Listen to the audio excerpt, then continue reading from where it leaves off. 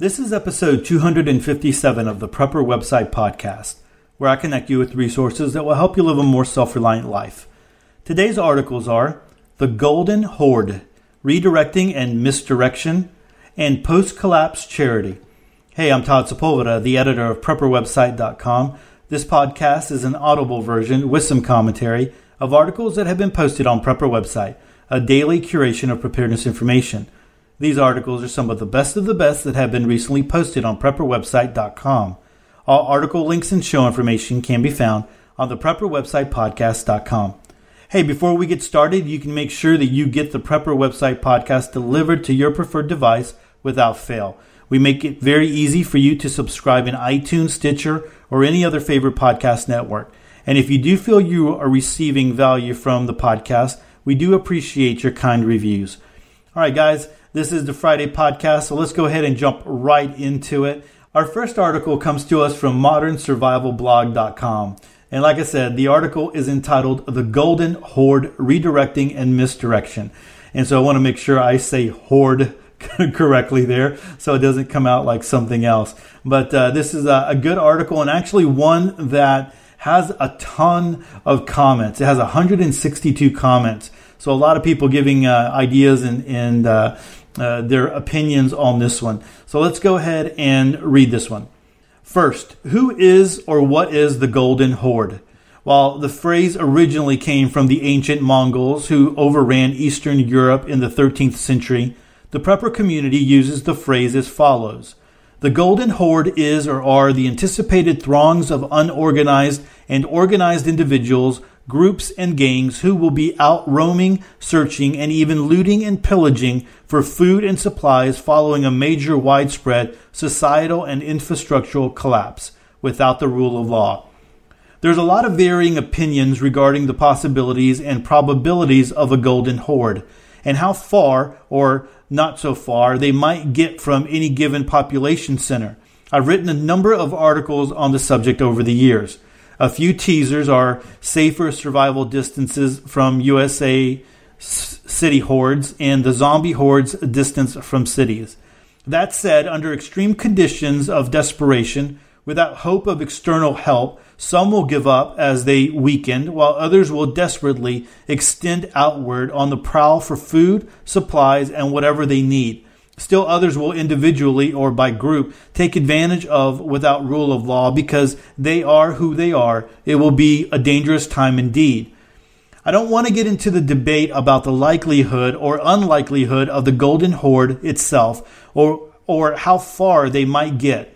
There are a lot of variables that may affect this, including population density, regional, geographical, and other factors. However, let's assume for this topic of discussion that there are hordes of varying numbers who are prowling for supplies in your region. The question is, how might the Golden Horde be misdirected or redirected so as to lessen your chances of an encounter or being overrun and pillaged? And let me preface this by saying, I hope this type of situation never happens. Efforts to avoid the Golden Horde. I have read many shares of novels within this genre. Check out Survival Library for a number of good reads. The thing is, when the issue of confrontation with the Golden Horde or variants thereof comes up, there's always a shooting war involved. While a physical confrontation may be a last resort and perhaps unavoidable under some circumstances, one would think that all efforts should be made to avoid the chance of confrontation to begin with. When the bullets start flying, no matter how you look at it, it's life and death probabilities on either side. What if your side takes losses or loses? So, once again, how might this be avoided, misdirected, or redirected? CR from the blog recently commented, quote, SHTF and RAW, the Golden Horde may in fact be looting and causing general mayhem. Myself, I am hoping people remain civilized for the most part. Looters and angry mobs can become very ugly in short order if unchecked. End quote. I agree with the hoping part, although not actionable itself, and I also agree that angry mobs can and likely will become very ugly quickly. Desperate people will likely do desperate things, especially in their very survival, if their very survival is dependent upon it.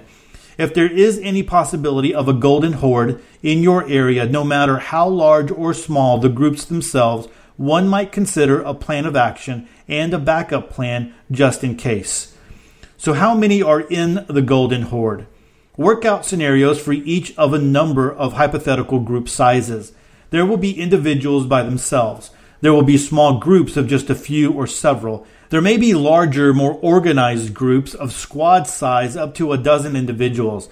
There may even be larger platoon size units, say up to 30 or so, and so on. You get the idea. Having said that, my own opinion is this. Initially, as people's supplies run out, there may be individuals and small groups who will forage out in search of supplies for survival. Some will scavenge what they need from what may be naturally available. Some will approach others for help and handouts. Still others will become more desperate, demanding and forceful. A terrible time indeed, where some or many will do whatever they need to do to survive. As time goes on, there will be the ruthless element who will establish their own groups, tribes, gangs. Some of the desperate will join up with the promise of a piece of the pie. They will be a dangerous force for sure. So misdirect and redirect the golden horde. Okay, I've already written 700 words and still have not gotten into how to redirect or misdirect the mob, so let's get into it. First, they will likely and initially prey on the easiest targets, especially the individuals and small groups. They will be looking first for easy opportunity. Why? Because no one wants to put themselves into undue danger, even the looters themselves.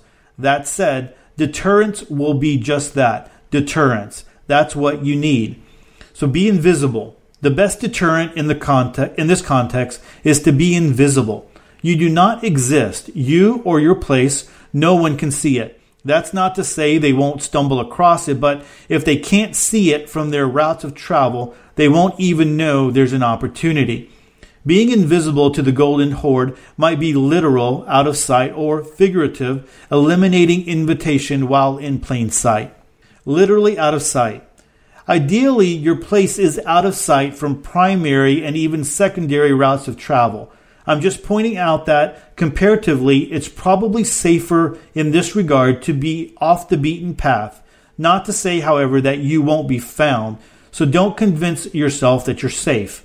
For example, I happen to live at the end of a private dirt road completely out of sight from anyone. However, common sense indicates that any road is a clue that something is down there. I'm not fooling myself into thinking that I would not be affected. Fortunately, however, I live very far away from population density and in a town less than 1,000, many of whom are living a lifestyle on this side of self-reliance. But that was the plan when searching for this place. But I know that I'm not immune from issues should there be a terrible collapse of infrastructure and distribution. Why? Because I know that most are not adequately prepared for it. I too only have so much to go around from my storage. I can grow a fairly significant amount of food, but we're talking full time, and how many will it feed? How many others are going to be able to do that? And so there is an article here when resupply breaks down. So a thought.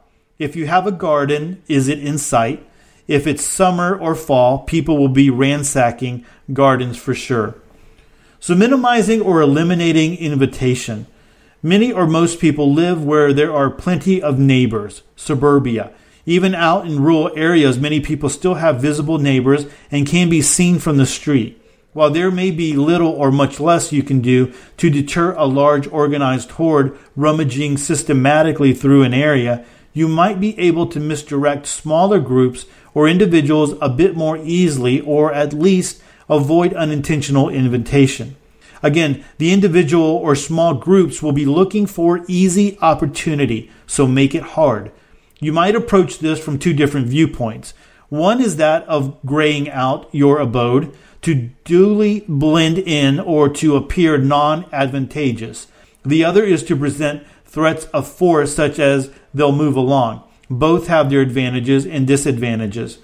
So, I haven't really commented yet, but one of those things where you might want to do to cause people to want to move along is if you can get like a disease like an official looking disease poster or some kind of sign and put it up, that might cause people to want to stay away.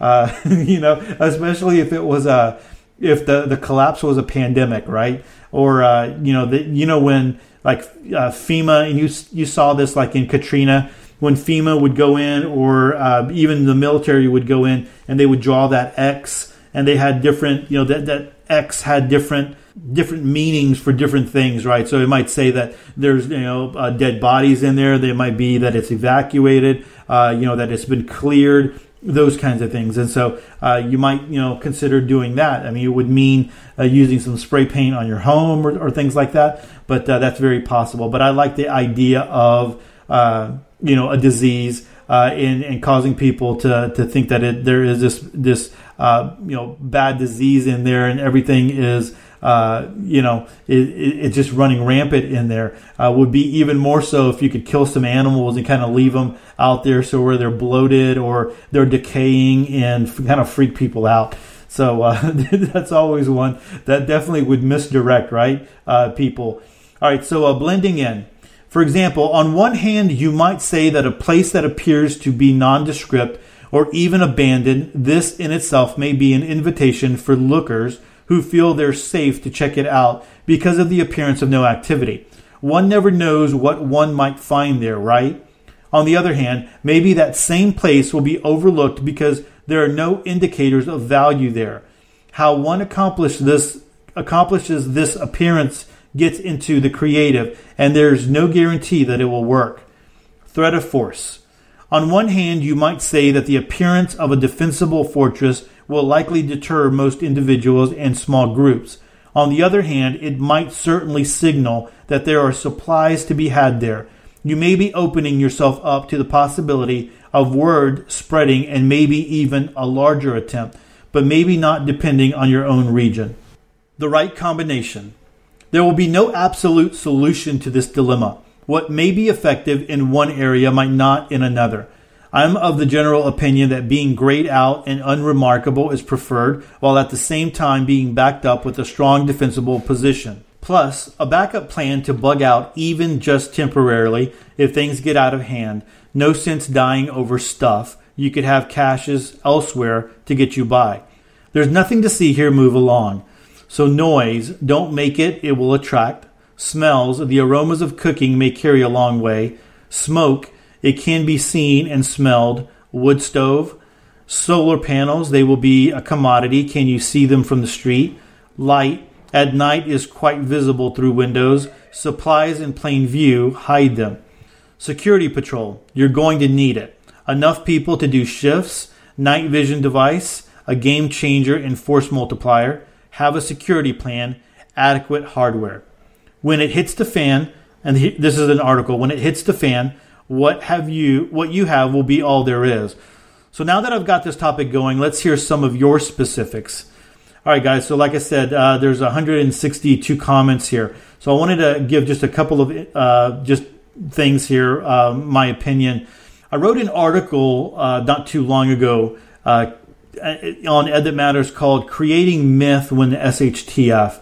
And it was along these lines. So if you had people that were coming to your home they were coming to your bug out location, or they were coming to you for help, and you wanted to kind of give them a little something, but to send them along, giving them some a little bit of food that can get them maybe 2 or 3 days down the road would be very helpful. But then on the other side of that, letting them know, hey, I know that there is a city, this far away that you can get to, and they have plenty of help over there. There is a community, blah, blah, blah, and you can go and be a part of it and eat. And so you would be lying, actually, creating myth. And getting people to move away from you, because the worry that some people might have is that if you give them food and you give them some kind of help, then they will go and then they will come back. So if your thoughts are that you want to help people when the poop hits the fan, then that might be a way to be able to do it. Is you give them a little bit of food to get them down the road, But the idea is that they're going to be further down the road when they realize that, they can't, it's easier for them to keep going than to turn around. And so, I put a little bit more into that article than that, but I might link to that here someday soon. Or you can go over to Ed That Matters and just search for myth, and it'll come up. The other thing that I was thinking of is if you find yourself in a situation where the poop has hit the fan and you are so close to the road or so close to people being able to find you that you can't cook your food, that would suck really, really bad, right? So a lot of the times people will say smells will give you away, but a lot of our food storage needs to be cooked. I mean, there might be things that you could eat that you can eat cold, but eventually you're going to have to cook. You're going to have to do something. You're going to have to, burn wood for a wood stove. You're going to have to, light a fire to purify water. There's so many different things that you might have to do, and if you're worried about smells all the time, that would suck. So I remember that James Wesley Rawls, in an interview, I can't remember exactly which podcast it was, and it was years ago actually, said that you want to be on the back roads of the back roads of the back roads, right? And that's where you kind of want to be when the poop hits the fan, or your bug out location, or if you're buying a place, to where you're not on a main road where people can pass you by. And so that's a consideration. Now, it sucks when you're in a situation like that and you're trying to go to the store because you have to travel. I mean, it might take you 25, 30 minutes to get to a store, sometimes to get even to a small store. That's not even getting to like a Walmart or anything like that. You're just talking about a small little grocery store in that account. So, that's something to consider. There's some give and take there all the way around. I like the balance approach that he talked about, where you're going to do, not look so remarkable, but at the same time, that you're going to have a force to be able to back things up if you need to. Is just, that's one of those things is, hey, do you have, when you're looking at a retreat, or when you're looking at a bug out location, when you're talking about even just bugging out with family or whatever it might be, is there a big enough group to do that? Because, being on patrol or having, security shifts, there's going to have to be a rotation because there's not anybody that can do it. Like a family of 4 would not be able to survive, would not be able to do that and garden and do some of the things that they need to do. So one last thing that I wanted to point out here, I like the thought process, right, where the big people in the big city are not going to be coming out in droves, right? And so there's not going to be hundreds and thousands of people coming out into the countryside and like grasshoppers devouring everything that's there. So, you have that thought, I don't believe that will happen. And we're actually going to read the next article is going to kind of touch on that a little bit. But what you might have is you might have bigger cities, but country cities doing that. And so there are, in this article, he mentioned he lives in a city of 1,000, and most people want to be, self-reliant, a majority of them. But there are a lot of country towns out there in rural America that people aren't necessarily living. They might have some rural property, but they might not, be living that self-reliant life. So, they're used to going to Walmart. They're used to going to grocery stores. They're used to going and getting everything they want, just like you're used to in a city, or just like, people who are living in suburbia might be. The only difference is they might have to travel a little bit further. Now, what happens when the trucks stop rolling for them?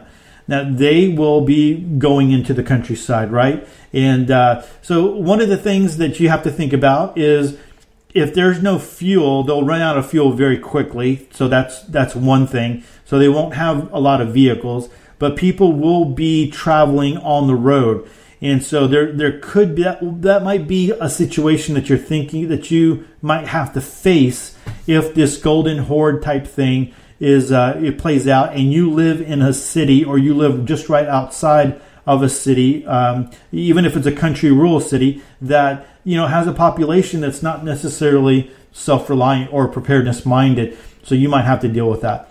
So good article over here at Modern Survival blog. Again, it's called The Golden Horde, Redirecting and Misdirection. And there's a lot of links that you might want to, if this topic interests you, there's a lot of links that will go along with this topic, so you can get some more reading. But definitely go check out the comments, because there's always good stuff here. All right, so that's over at modernsurvivalblog.com. Hey guys, I wanted to mention just really quick about the fact that I'm going to be on the Preparedness Experience live on Sunday on their Facebook page, and so they have created an event, and so there is an event and a Facebook post created. I'm going to go ahead and link to that in the show notes, and so I'd love for you to be able to come, and so you can go and like their page, their Facebook page, and then I think you would be alerted whenever they go live. So I'd love to be able to have you join me on this Sunday at 7 o'clock p.m. Central Standard Time, and again, that's over at the Preparedness Experience. I'm going to link to their website and also to that Facebook, to the event directly, so that you can go there. All right. Our next article comes to us from timgamble.com. And this is the opposite of what we just read in talking about the Golden Horde, right? And so, I thought it would fall right in line. So we read about the Golden Horde and then read completely opposite about that and read something called post-collapse charity. And so Tim has written this article, and so I want to go ahead and read this one here. So let's go ahead and get started. When it comes to charity in any SHTF post-collapse world, there are two main schools of thought. In this article, I will examine both schools of thought and then give my opinion of how to handle charity post-collapse. Option number 1, no charity, take care of your own. 1 Timothy 5:8 says, "But if anyone does not provide for his own, that is in his own household, he has denied the faith and is worse than an unbeliever." Those of the no charity school point out that it is a matter of security. You don't want your home or retreat to be overrun by refugees or looters, which is exactly what would happen once word gets out that you have plenty of food and other stuff. Better to act like you are just another one of the starving masses with nothing worth taking. Many of the no charity folks also point out that you really don't have any excess to give out to those in need. In truth, you don't know how long the collapse will be or what your future needs will be. Your first priority must be to your family or group, and you may actually end up needing that excess that you gave away. Option number 2 is be charitable. Help those in need.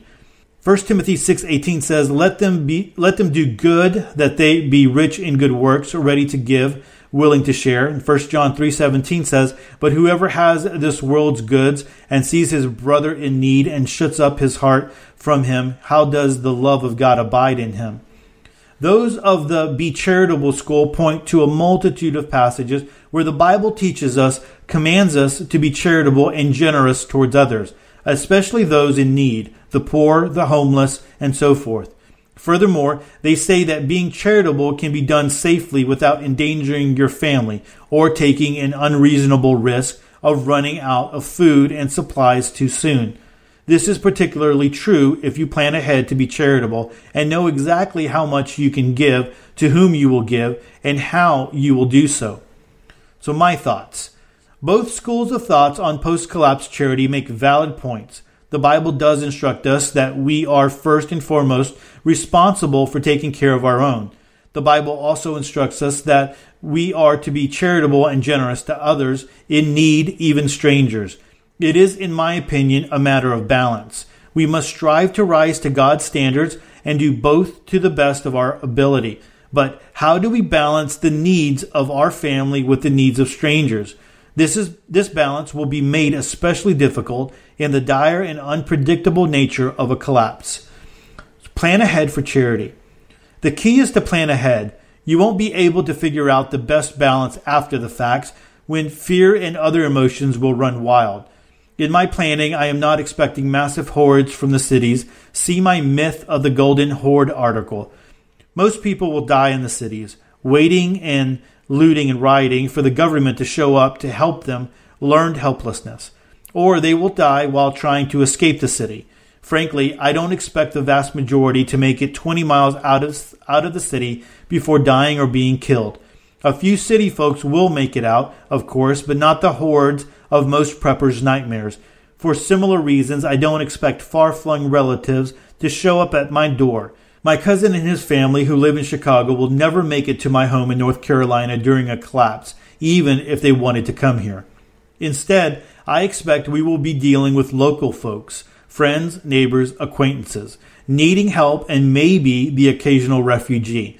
Those folks can be dangerous since desperate people do desperate things, and we should be ready to deal with that danger. However, I think most will simply be pitiful. Ideas for providing charity. So church-based charity. A church I attended many years ago had a small room where they stored old coats and jackets, blankets, canned and dried food, baby supplies, and other similar things. These were then given to the homeless or other people in need that would show up at the church from time to time asking for help. Your church could do something similar, storing supplies that could be distributed to needy folks in an emergency. Worried about the break-ins or looters showing up at the church? Your church could come up with a plan to provide security at the church during a crisis. An added benefit of this is the church would then be able to act as a headquarters and communication hub for the entire congregation, or even as a temporary shelter for members. A cash-based charity. An idea I heard recently from Viking Preparedness, Pastor Joe Fox, is to set up a number of caches a couple of miles away from your home or retreat. When refugees show up, give them a map to the cache, along with a warning that you have no more supplies to share and will treat them as looters if they show up at your home a second time. With some supplies, your threat, and a couple of miles distance from your home, the refugees will likely continue onward rather than continuing to bother you. Supplies for work. When a neighbor shows up at your place needing food or other supplies, offer them a job. Split this wood and I'll give you a bag of food. Spend 2 hours weeding my garden and I'll give you a bottle of aspirin, or whatever. There will be lots of projects on your homestead needing to be done. Trading supplies for work will be of benefit to both parties. You might even be able to hire the right refugee or two to work on your homestead and help with security in exchange for room and board. Of course, be careful who you hire, but not all refugees are bad guys. Then give a bag or don't come back. Fill up a number of tote bags with some food, a couple of bottles of water, some matches, and a first aid kit, the kind you get at Walmart for $1 in the travel size rack, and maybe even a Gospel of John. When refugees show up, give them a bag with a warning that you don't have much and will not give them any more under any circumstances. Let them know you're armed and vigilant, and if they come back, you'll be forced to treat them as looters. A final note. Remember, we're talking about helping needy neighbors and true refugees, not gangs of armed thugs trying to take your stuff. You need to have a security plan in place to deal with looters and bandits with extreme prejudice. But neighbors and refugees you can deal with generously but firmly. All right, great article over here by Tim over at timgamble.com. And like I said, a complete, opposite idea really of, the Golden Horde. And even Ken over at Modern Survival Blog was like, hey, let's not really talk about the viability of the Golden Horde, but this is more of a what if article. And so Tim is on the other side of that, is like there won't be golden hordes coming out, but you will be dealing with people that possibly every once in a while refugee, but mostly friends and neighbors. And then, how do you treat them, well, but at the same time remaining safe and protecting what you have for your family. So good ideas here. You're going to have to come up with your plan and your ideas for what you're going to do. There's some things that we talk about in the preparedness community, like water. There's ways you definitely have directions and information and procedures on how to purify and filter water, how to store food for long term, that kind of stuff. In something like this, when you're talking about a post-collapse situation where you are trying to be charitable, there's just a lot of thoughts there, and you really have to do what you feel you can. Now, I know there's a lot of people out there that are Christians, that are listening, that are believers, and I am one. I have always said it. If you've been listening to me for a little while, you know that I've always said that being a Christian is first. You are not a prepper then a Christian. You're a Christian then a prepper. And so when the poop hits the fan, whatever that situation looks like, you don't throw your Christianity out the door. You don't throw your faith out the door. There has been collapse situations. Actually, I was just kind of talking about this on the Facebook Live for Thursday night. There's been, in Europe where there's been revolutions, and there's been, the monarchies were crushed and all that kind of stuff. You have a lot of upheaval, but eventually things come back, settle down, and society starts building back up again. So, as a Christian, you realize that at some point, society could break down and things could happen and spin out of control. But you don't go into prepper ninja Chuck Norris mode. You are a Christian first, and so Christians have experienced collapses all throughout history, and they have weathered them, and they have been very gracious and generous and taking care of people, and it has been to their blessing. People come to the Lord because of that. Actually, I remember reading, can't remember where, but the early church, one of the ways that they grew was when people would get sick and they had a fever and people were afraid that they would have an infection that was contagious, they would take their family members out to the road and they would just die right there, And so it's like, we don't want you to infect everybody in the house. So here's you're at the road, and quite possibly they bring them some food and kind of leave it for them, from far away, but they don't get close to them.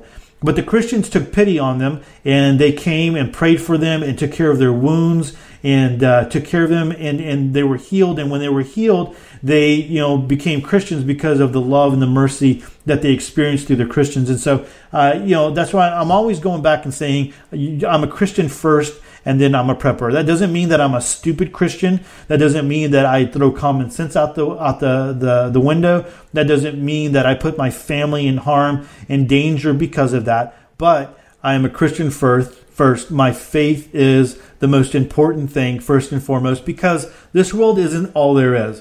This world is temporary, and one day we believe that we are going to be up in heaven for all eternity. And so that's where I come from on all of that. So good article by Tim. I appreciate his article and his views and the scriptures that he put in there on this article, and appreciate Ken's article as well. So go definitely check those out. There'll be, like always, the articles are in the description in the show notes, and you can link to them very, very easily.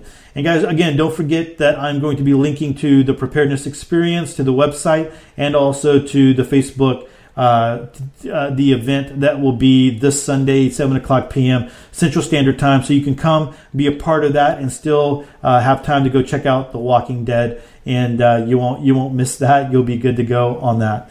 So appreciate you being with me this week. Another week of podcast in the books. And again, like I said, I appreciate all the listenership out there and everybody who's supporting the Prepper Website podcast. Hey guys, remember, if I don't have a donation set up. I don't have any sponsors. I don't do ads, although I'm at the point right now where I could be doing sponsors because, the podcast has grown tremendously, but I'm just not doing that yet, right? And so if you do want to support the Prepper Website podcast and Prepper Website, you can make your Amazon purchases through our Amazon affiliate link. And it doesn't cost you anything, but it does give us a little blessing. So you can go to the prepperwebsitepodcast.com. You can go to edthatmatters.com, or you can go to prepperwebsite.com. And anytime you see an Amazon logo or whatever, and you can use that link, that logo, that link to get to Amazon, and then whatever you buy, regardless if it's survival or preparedness or you're buying beauty products, whatever it might be, we get a little percentage of that, a little affiliate money, and it becomes a blessing. And so if everyone's doing a little bit of that, it helps out tremendously. And so I do appreciate if you do that. Hey, if you are this weekend looking for more preparedness information, don't forget to come over to prepperwebsite.com. We post articles 24/7 over there, and we always have the best of the best. We also have other pages that you can go and you can get specific information, like on conspiracy theories, on firearms, on DIY, on alternative news, just a lot of good stuff of frugal living, a lot of good stuff over there. That's in the right-hand corner. You'll find that over at prepperwebsite.com. And so I hope you'll go check that out. Hey guys, have a great weekend. Hope you enjoy it. Hope you get some time to rest and possibly add to your preparedness and add to your skills. With that, choose to live a more self-reliant life. Choose not to be so dependent on the government, grid, or the grind. Until next week, stay prepped and aware. Peace.